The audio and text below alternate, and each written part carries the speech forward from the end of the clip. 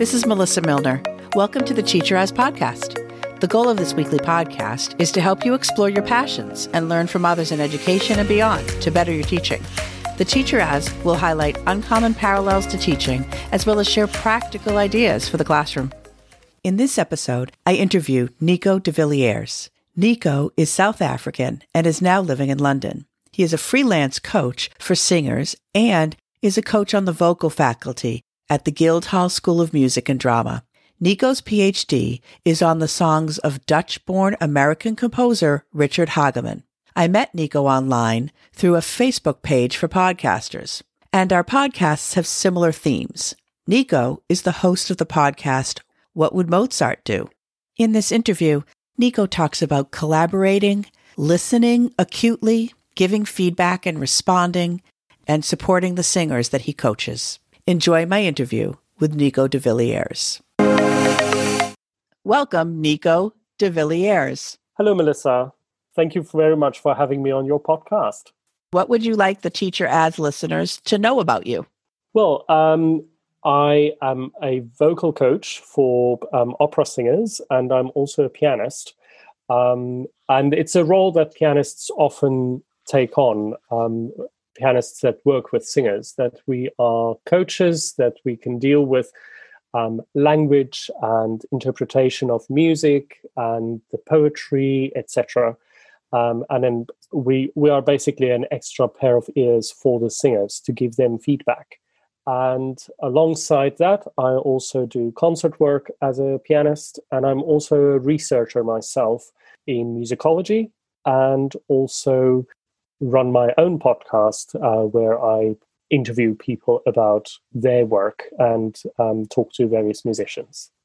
So you're a busy person. Yeah, I don't like it not to be busy, so I make sure that I fill my time. From all the work that you just mentioned, what is your proudest moment in your work so far? I must say it was when I got my PhD. It's a dream that I had since I was 11, a goal that I set for myself. And I just basically over time worked towards that goal all the time. And I got my PhD in October 2018, which was in musicology and also in performance. So my work was focusing on an American composer, Richard Hageman, who wrote a number of songs. He died in 1966, but he wrote a number of songs for solo singers and piano. And since that is the field in which I specialized, I did my PhD research on his songs and sort of not only analyzing the songs, but also looking at the various ways that one can interpret the songs and the poetry behind it. Wow, that's so cool. That's amazing. Thank you. What will you be doing moving forward with this degree and this musicology understanding? That's a very good question, because often people do a PhD and then thereafter it's like, well, what now? And I will be honest, I had the same feeling for a few months actually after finishing the degree, because it's been such a goal for such a long time that I was sort of blinkered just towards this goal, and then needed to work out what am I going to do with my work and my life thereafter. So the PhD helps me in the academic work that I'm doing. It is sort of a license to let your voice be heard in certain academic circles. So following up from the PhD, I co-authored the first critical biography on Richard Hageman. And what I mean by critical biography is it's not just telling his story, his life story, but look at his various compositions. He composed for voice and piano, he composed film scores, composed for orchestra. And we looked at various of these pieces, sort of trying to get his identity as a musician, through the music, analyzing it in structure, but also looking at what kind of things that happened in his life might be projected through his music, which is not. It's not always the case that if a composer writes, say, for instance, a silly example, a sad song, it doesn't mean the composer was necessarily sad, Right. but it's the way that they are drawn to certain things or certain themes that might be then transferred from their lives into their work. And so, yes, that is what we dealt with in the critical biography. And I say we, I had two co-authors. One is Catherine Kalinak from Rhode Island College. She's a specialist in film music. And Arsing Waldhaus, who is an editor for a newspaper in the Netherlands, in Leeuwarden, in the Netherlands, which is where Richard Hageman was born. And so the three of us collaborated on this book for Peter Lang Publications. And the manuscript is actually with the publisher at the moment. And we're awaiting news of when the book will be released. Well, that's exciting. Yeah. You mentioned collaboration, and that obviously is one parallel between musicians and teachers. And the other thing I heard you say, I think earlier, was about feedback. What qualities do musicians have that are similar to teachers, or what skills do they need? What transferable skills? Right. Well, as musicians, I think we are, from our earliest lessons, we are made aware of the ability and the need to listen acutely. First and foremost, acutely to what we create ourselves. Solo pianists, of course, tend to spend a lot of time on their own listening to what they are creating. But I'm a collaborative pianist, meaning that I work with various other people. So I don't only need to focus on what I create and how I'm playing, but I need to listen to my partners, what they are creating, and then respond in a way that is supporting their musical decisions that they make as they are singing or playing an instrument. That sounds so similar to what we call active listening when we're trying to teach students to really listen when they're in small groups and respond and be present.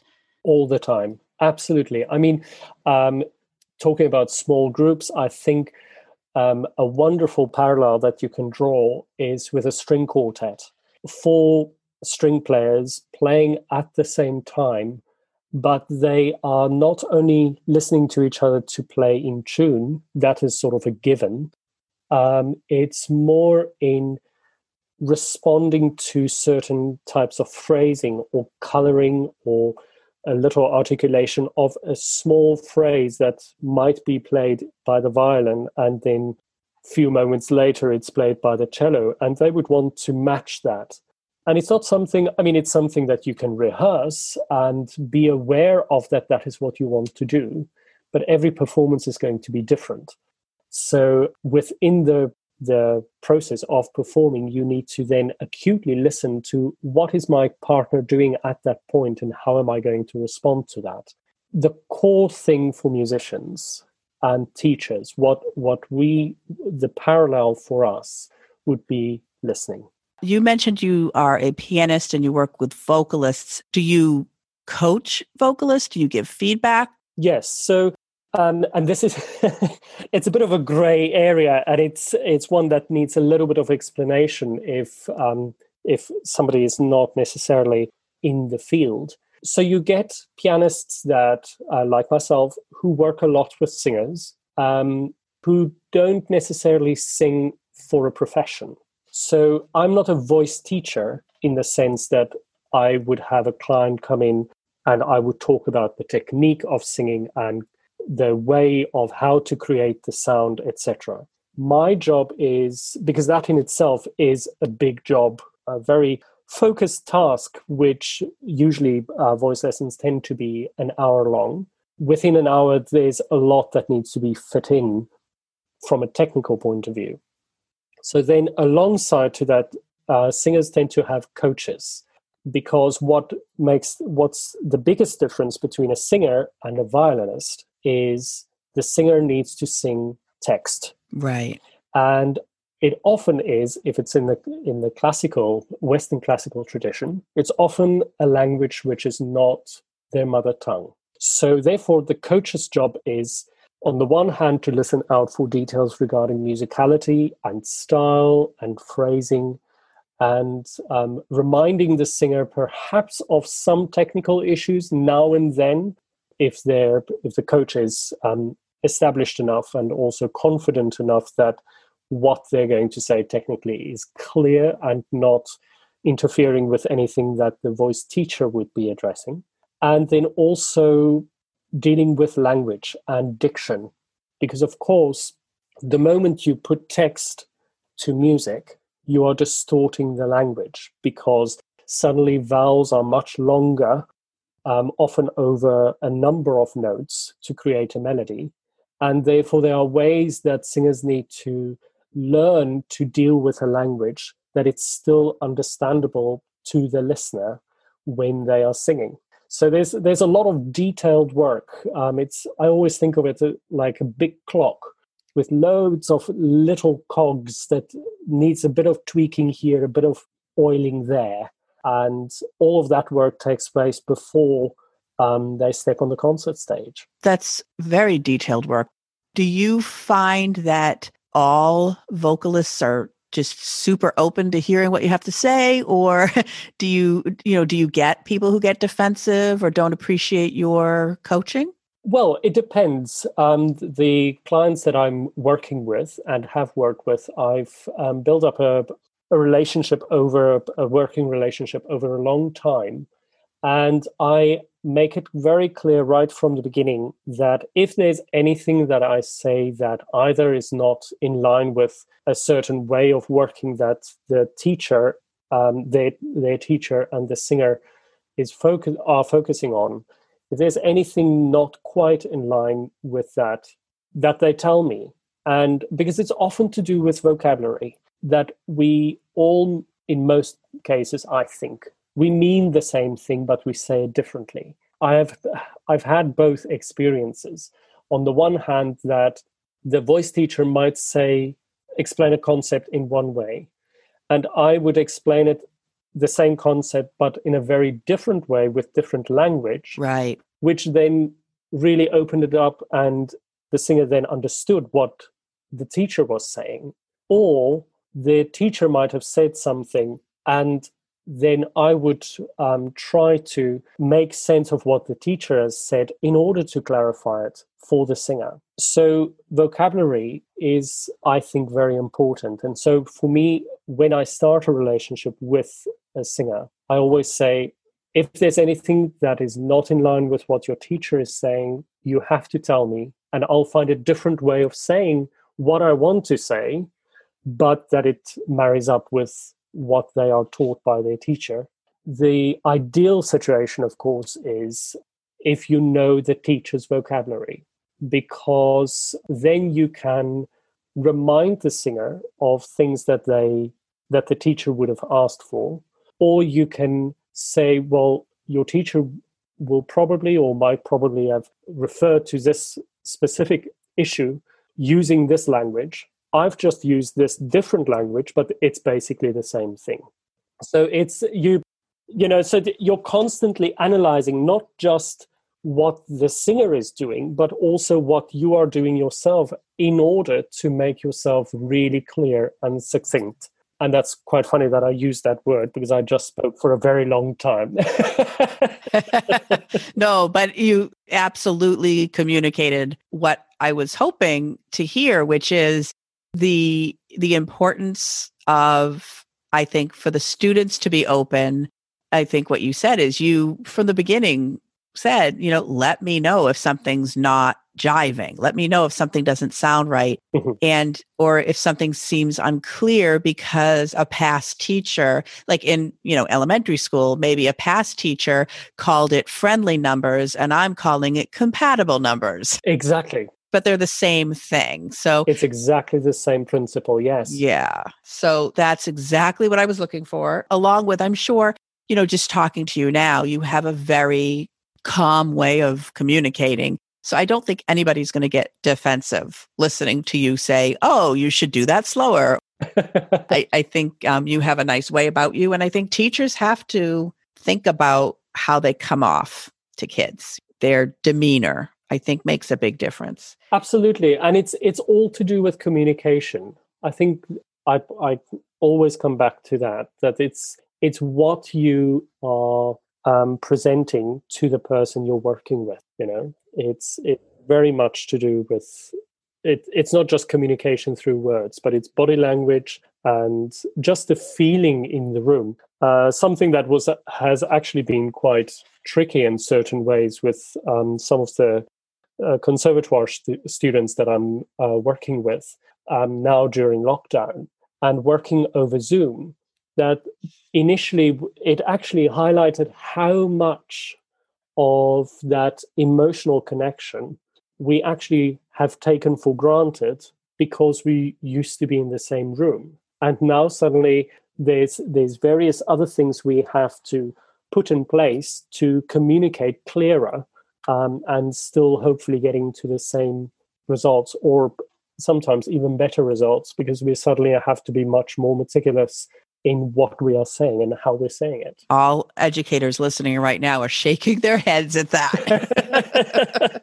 It's a pretty big shift. It really is. Absolutely. Even how you prepare before getting online with that child or that person that you're coaching. Yeah. It's like, well, how can I make this time with them the most efficient and still communicate everything I want to communicate? It makes you become very succinct, but then you also need to be able to still have that relationship with that person. It's very difficult. Exactly. Just coming back to how you deal with a coaching situation at the beginning. Sometimes I always think whether they're a student or whether they're a paying client, I always think of them as a client from the point of view, I've got a product and they came to me to get that product. Now, my product can offer various things. So at the beginning of a coaching, I would say, unless we've discussed this in email before, but I would always ask, what do you want to get from this session? Because sometimes it is, well, I want to specifically focus on language, or I just want to get a sense of just singing through the piece because I've worked in lots of detail up until this point. I need to get an overview feel, etc. And again, that brings me back to communication. It's just if you just talk openly and everybody knows or becomes clear about what they want in the moment, then the playing field is so much richer. Especially, when working with adults, I'm sure it's exactly, you're able to do that a little bit easier than working with third graders. Exactly, with kids, that would be different. What are you zooming in on right now? Zooming in! I am zooming in on various things because as I say, when I finished my PhD, I needed to sort of think outside the box that I've been very comfortable in for quite a while. I'm zooming in on how to not only depend on coaching one-to-one. It's very much in the starting process now, but I'm putting together some courses that will be discussing specific issues that come up often in coachings. And sometimes, you would appreciate this also as a teacher, that over time you sometimes think, I'm like a broken record because I say the same thing to 50 different people. So that's one thing that I'm zooming in on, is creating some courses around style or diction or interpretation of a song or a group of songs, etc. And then I'm constantly writing. So I'm preparing a chapter for a book on South African art song, which is part of a series that will be published by the University of Heidelberg in Germany and the University of Cape Town because my focus has been in my career on German or French art song, and then my PhD, of course, focused on American. And so there's a good parallel then for me to draw that with South African art song, which has not much written about it, actually. There are some articles written in journals, but not really a book chapter or even a book that properly discusses it. So this is a new project for me and also for research in South Africa, which is very exciting. Very, very cool. And of course, you're working on your podcast. Yes. So talking about listening, I listened to my students, and they were the ones that inspired me to start a podcast. During lockdown, so just to backtrack, I teach at the Guildhall School of Music and Drama in London, where I'm a vocal coach, working with both undergraduate and postgraduate students. But then I also teach two modules. One is for sort of a musicology module for undergraduate students. And then there is a self-reflective module for postgrads. And of course, the case that we were all in lockdown made us think about our lives differently and where we fit into the world and where our work fits into our lives and into the world.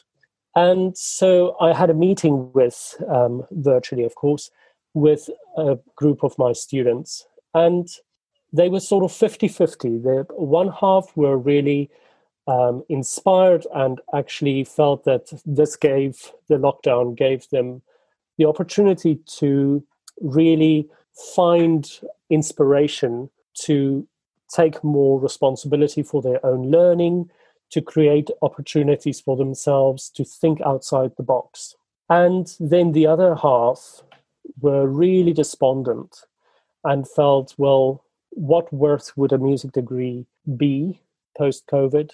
How am I supposed to create a living for myself if I can't perform because concert halls and opera houses are closed, etc.?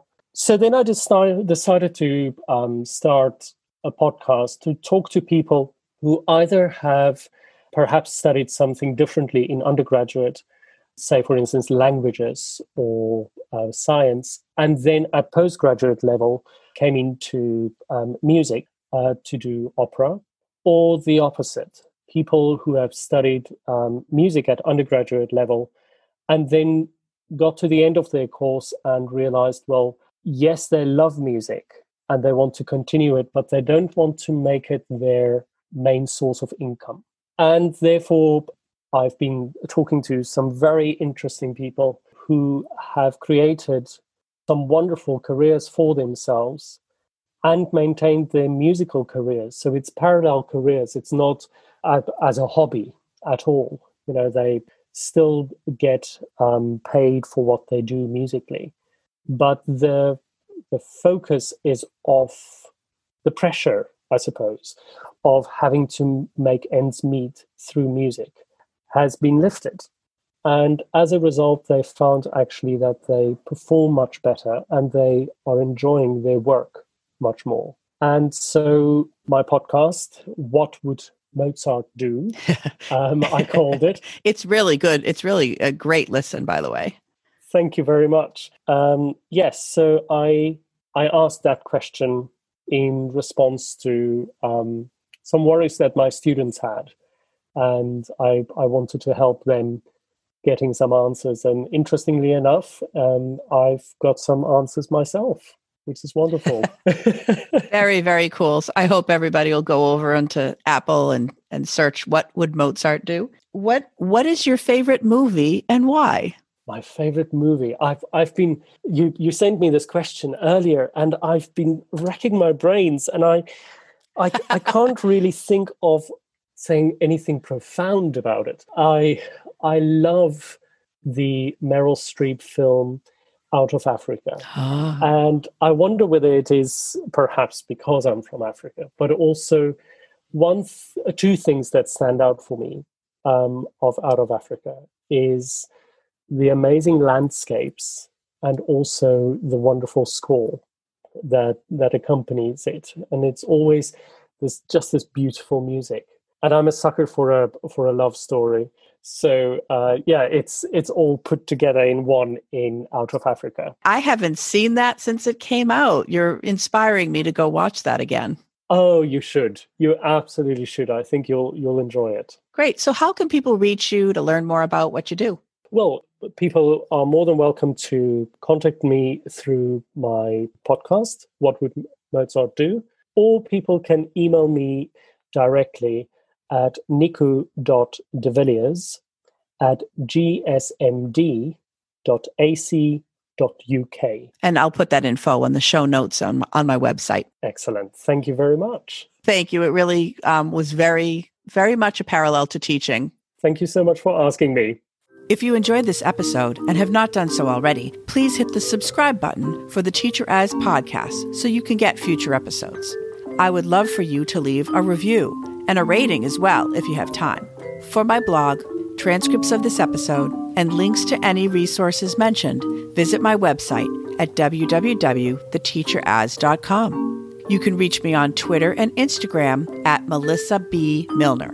And I hope you check out the Teacher As Facebook page for episode updates. I am sending a special thanks to Linda and Lester Fleischman, my mom and dad, for being so supportive.